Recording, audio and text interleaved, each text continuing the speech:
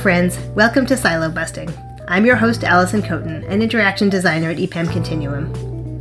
If you've ever read about the science of viruses, from the common cold to HIV, you'll often hear that dreadful term, mutation. These bugs that make us sick, sometimes dangerously so, have a disconcerting ability to adapt to their surroundings, to turn your immune system against itself, and evolve until they find just the right key to unlock your body's defenses. But wait, what am I talking about? This COVID year has made us all virus experts, from the Delta variant to the efficacy of mRNA vaccines. So perhaps without knowing it, you've also built a solid metaphorical understanding of how Sharon Nimirovski, our Senior Director of Cybersecurity Strategy, thinks about defending against cybercrime. As he explains to Sam Rehman, our Chief Information Security Officer and SVP, Sharon wants companies to think not just about the virus, but also the variants as they build a security strategy. In other words, it's not about defending individual weak points against attack, but anticipating how that attack could evolve, strike differently, or mutate to become even more effective. Like medications, cybersecurity solutions that can't cover an evolving hazard won't be effective for long. And vaccines? Oh yeah, he and his team have those too. Hey Sharon, thanks for joining us today. Very excited to have you join the team. I think some of the audience might know that your company, White-Hat, recently joined EPAM as part of the big family now. And it really enhanced what we could do and expand out what we really could do and also provide a lot of depth to how we can help our client in security. Maybe just a few minutes, can you tell us a bit about what do you guys do, why you're excited about it, and a little bit about your domain would be great. Hi, Sam. Thank you. Great. I'm really happy to be here and join this amazing family that I've learned and researched the last few months. And now, even from the inside, even more excited after meeting all the amazing tech guys that are inside, all the cyber geeks as me. So a bit about ourselves. We are 8 years running company, doing cyber defense, but actually a bit different type of defense, a different angle. And I think the way for me to explain the angle would first to really address how crazy the world is right now, because, I'm seeing incidents all the time. And you guys probably see it as well. You open the news, you see them. And you're not seeing small companies, right? We see huge ones all the time. And you're asking yourself a basic question saying, how can it be? If you're an enterprise, you're probably spending tons of money, right? You're buying everything, you have guys. It's crazy. And still, after investing so much, you still read in the news about incidents happening. Now, if I'm looking on defenses, strategy defenses at the last 10 years, there's a huge change. You guys probably agree with me, because back then, let's say 7 years, if you're a CISO, probably you were buying all kind of technologies. You let the vendor deploy them.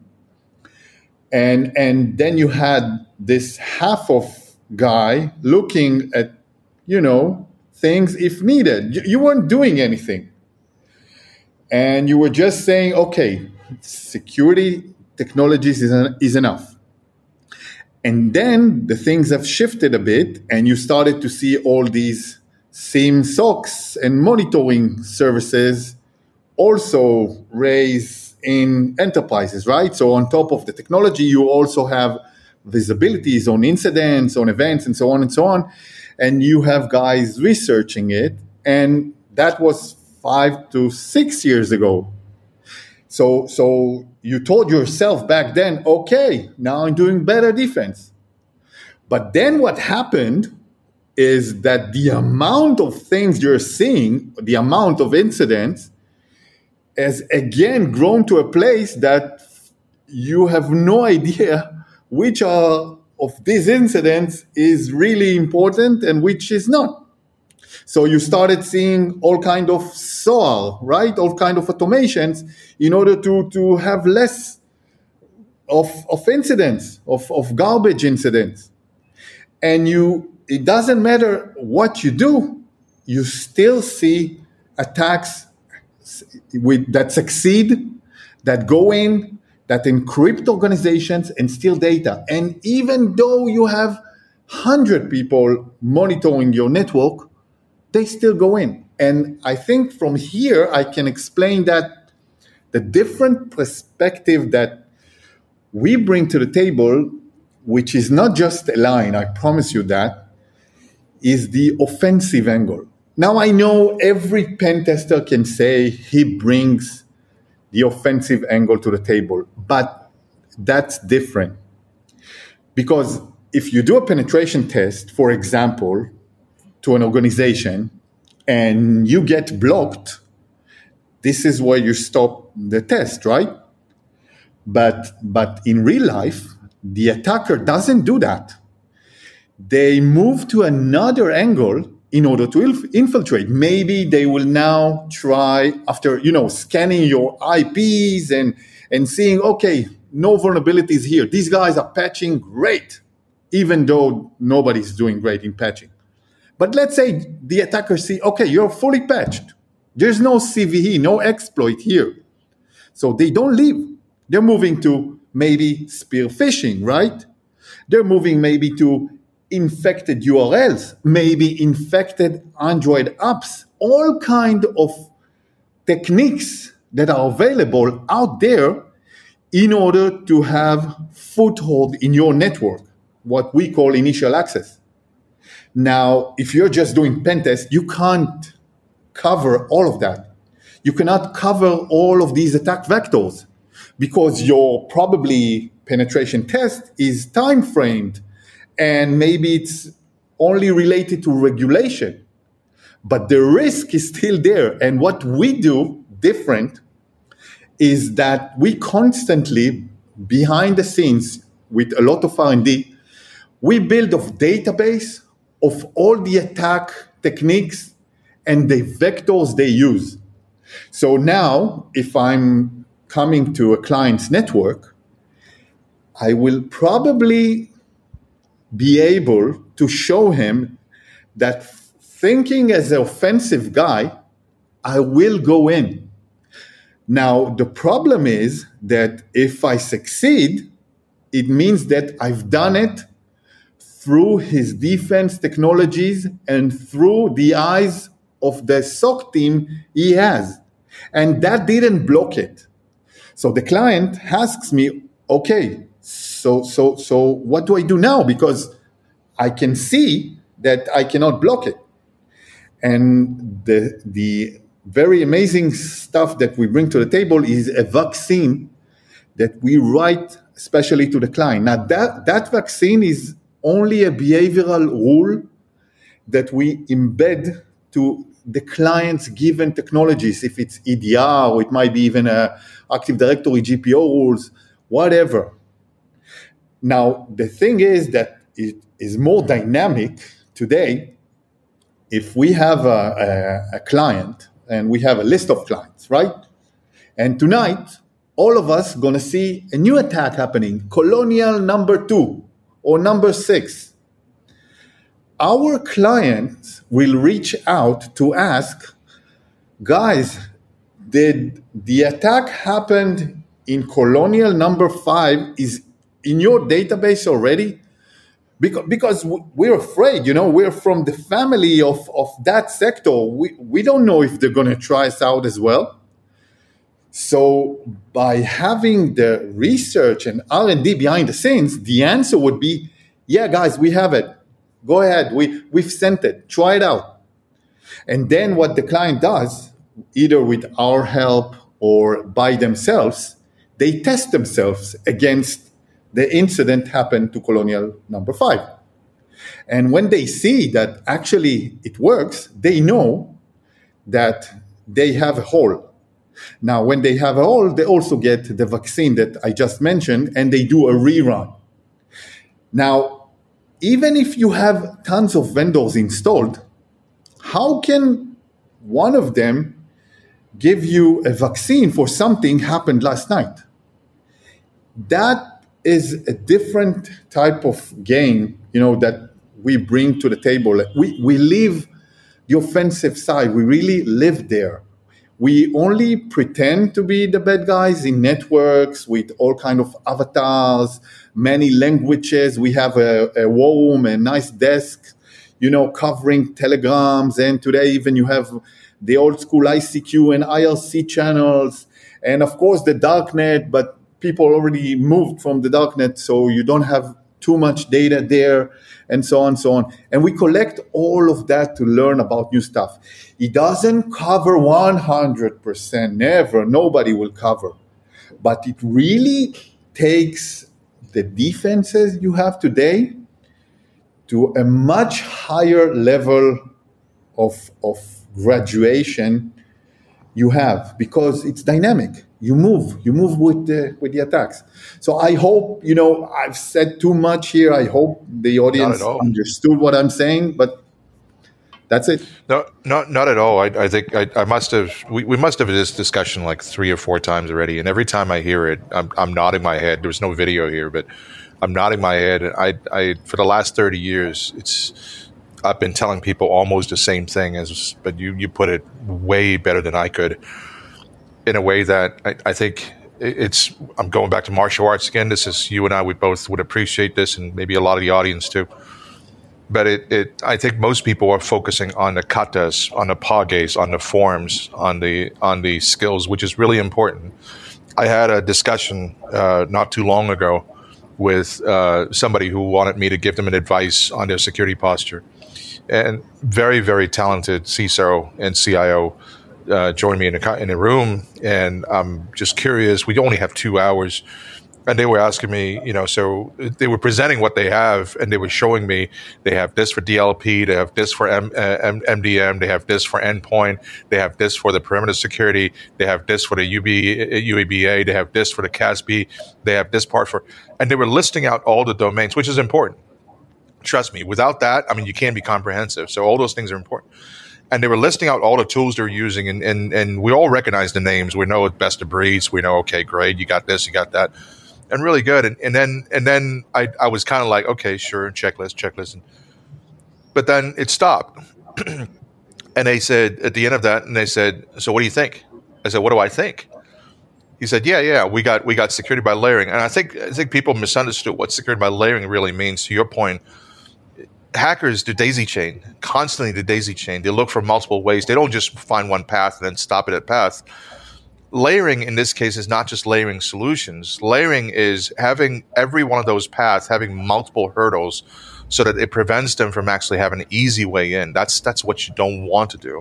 That the old joke is you don't have to be the fastest runner in the forest to survive the bear. You just don't want to be the slowest one. And so that's the part that I think people are really missing, that it's really part of security. It's yes, planning, yes, tools, yes, observation. But the defense, I call it the muscle, the ability to react to it and to actually work, which is the sparring, as I would call it. So yes, the POG, the form is important. The sparring is critical so that you actually know, and you talk a bit about that. The actual fighting in the ring is absolutely critical. If you've never been in a ring before, it sounds like a scary thing. And I can guarantee you that unlike in boxing, which you can choose if you want to get in the ring or not, in the real world today, for cybersecurity, you don't have a choice. They will actually come in and you're going to have to get in the ring at some point in time. The question is, are you prepared for it? Do you have the right partners for it? And how would you react to it? It's not about securing something 100%, but how well you can, yes, make it buy yourself time as much as possible to defend against it.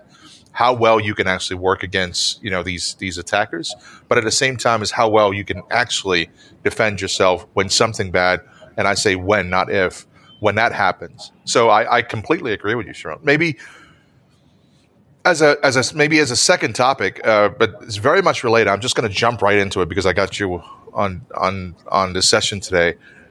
tell me a bit about ransomware. I can't walk into a room without people asking me about ransomware these days. And I try to tell them that ransomware is still based on what are the 5 typical type of attacks.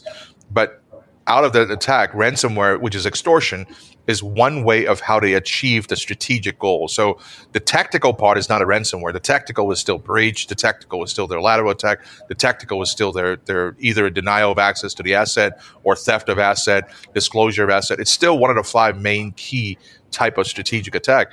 But the tactical attack. But the strategic goal in this case is using that to extract money, but not once, and maybe a combination of extracting money plus reselling the asset. It's not like they can decrypt it one time and they give it back to you and they're not going to sell it. There was no promise there. So maybe tell me a bit about what do you think if somebody walked in and say, so Sharon, why are we seeing all these ransomware and what are we going to do about it? I think ransomware is really, really a hot topic, and that's a great question. And, I don't want to bore the audience by saying, I don't want to state the obvious by saying, everybody knows it's a financial gain here and it's all about the money. Some of it probably might be political and so on and so on. But, if you see on the money flying out there and you see about all the cryptocurrencies and the Bitcoin allowing you to be backstage, doing tons of profit. You even see all kind of business models of selling ransomware as a service. I'm not going to talk about it, but I am going to tell you that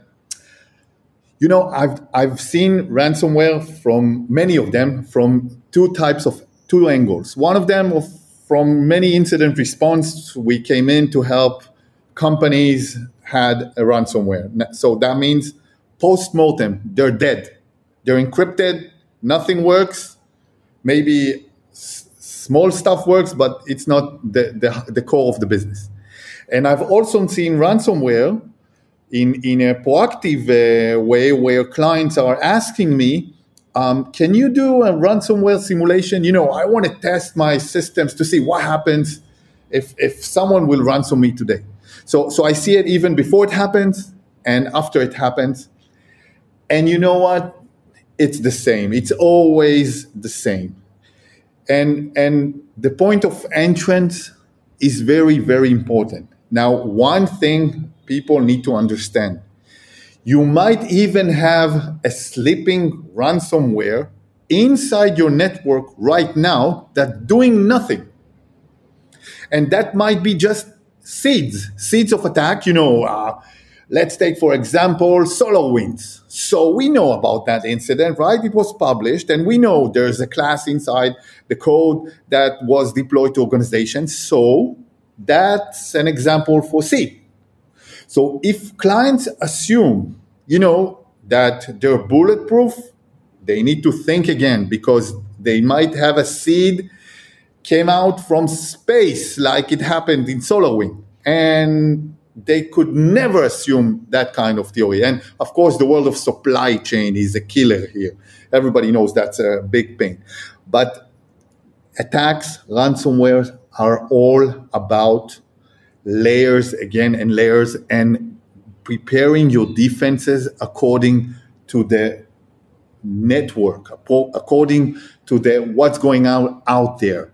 And I've seen ransomwares of simple emails going through these filters and whitening and all kind of technologies, just going in and running a macro. And that macro is running PowerShell. And that PowerShell, you know what? PowerShell is ps.exec, but the attackers knows that you have something looks at ps.exec, so they do ps2.exec. And you also have that in your Windows machine. And it's just an example. So the attackers, they know that you're going to be blocking the commodity. So they send you a macro asking you to open PowerPoint, Word document. You open it and you get PS2 running. And what it does actually gives you a payload running on your workstation doing reverse shell from the internet. And now the attacker has a shell inside the organization, and nobody knows about it. No sensor has been triggered, nothing. And they have all the time in the world, because now probably it's late at night, you're sleeping, they know no sensor were triggered, especially at night. And now they're starting to do all kind of infiltrations, lateral movements in order to become administrators. And the minute you become administrator, because probably the workstation that opened your attack, your simple macro, you had a regular user. And in order for you to do ransom, to encrypt or to steal something, you need to become an administrator. You need to be a domain admin, or in other words, God mode, right? So now, after having all the time in the world, doing lateral, running all kind of scans inside, sniffing the network to get all kind of interesting passwords, or you know what my favorite is, and it kills me all the time, mstsc.exec. That's RDP. Right. So if you're inside the network, people assume that it's okay to save your passwords because it's only internal, right? So the attacker is doing that. He's opening RDP client, and now he has a cache showing him what kind of other connections he can do. And he doesn't need a password because you have safe password, checkbox. And then he connects to a different server, jumping from this workstation, and over there is the domain admin. And then hell happens on earth. You can do everything you wish. You get your persistent. I see in many, many attacks, they spread out all these persistent, different attacks in order that if you bring in a company to clean you up, they cannot cover everything. So when we come to a client, either to help him or either, to simulate him, we are walking the steps as the bad guy would walk. And if you're doing these steps and you're eliminating them before it happened, I'm not saying you're 100% safe, but that's much harder to do. And I've seen, which is crazy also? I've seen double ransomwares. I see a ransomware, you, as an attacker, you encrypt files, and then someone else goes inside and encrypts the encryption. And now, when you're paying money to get the key to unlock your data, you're just unlocking one phase. And the client has no idea. And one attacker has no idea about the second attacker. And they all, benefit from it and get money. And the last thing I want to say about ransomware is that if you think you can do very good backups, and you know what, even if it's disconnected because you don't want to encrypt your backups, even you have good backups, and you have not uncovered the point of entrance, there is no point on recovering your data, because there's no doubt it will happen again.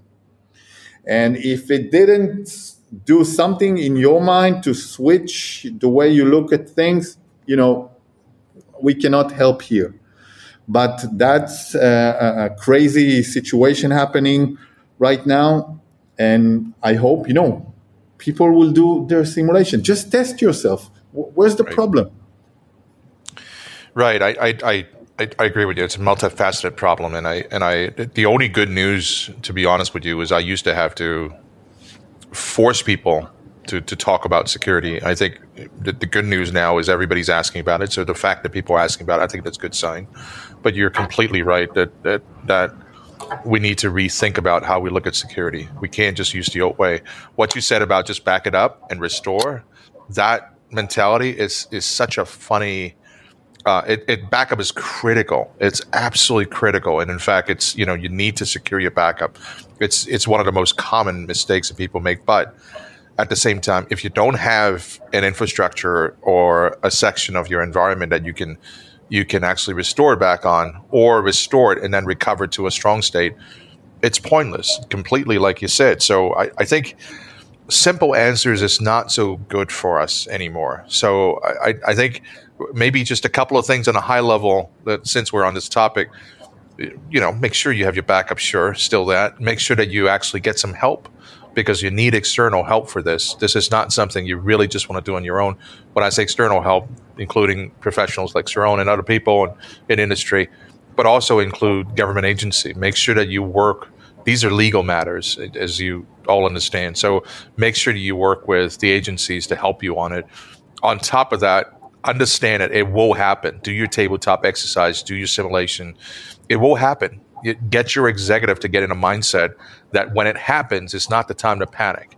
And even if you want to, trust me, that's not the time to panic. So work with it, face it, and I think there is no easy answer. I agree with you, Sharon. But we can go on, and maybe we can come back. I have at least a few more topics, if not more, to talk about, including maybe just a plug for next time when we talk. Love to talk to you about a bit about critical infrastructure and for example, like the supply chain type of attack and pipeline situation we have with the critical infrastructure.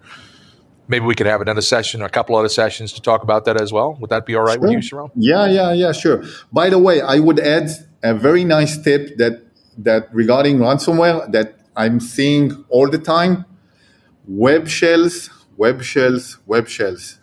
That's the new game in the neighborhood. And I mean that if you have upload mechanisms in your organizations, either you allow to upload a CV or some kind of forms of registrations, the bad guys use it to upload a code that will take control over your server. And it's very easy to solve it. It's no rocket science there, but I'm seeing it all the time. And people forget that also the application side is very important. So just, a tip, because I see it all the time. Really good advice. And I joke about it, but I mean it. I actually started a presentation recently with 4 things: PowerShell, MS Build, GCC. And that was my only slide. And I said, focus on these 3 things, you'll be in much better shape. And everybody started laughing because we're all geeks in there. But we still put in development environment. We still put build environment. We still put on machines that does not do any build whatsoever. Why are we doing this? But anyway, that's a whole different conversation we just talked about here. Anyway, so good to have you. And let's almost turn this into a series. I could almost imagine we could do this every week. All right. I'll talk to you soon, man. Thank you so much. Okay. Thank you. Thank you, guys. This has been Silo Busting, a podcast from EPAM Continuum. EPAM Continuum integrates business, experience, and technology consulting focused on accelerating breakthrough ideas into meaningful impact. Why do we do this? Because real opportunities aren't siloed. Thanks to Sam Rehman and Sharon Nimirovski for their great conversation. Cheers to Kyp Pilalas, our sound engineer extraordinaire, for getting this podcast recorded. Applause to Ken Gordon, our producer, for all his masterminding behind the scenes. I'm your host, Alison Kotin, and I'm off to stock up on masks.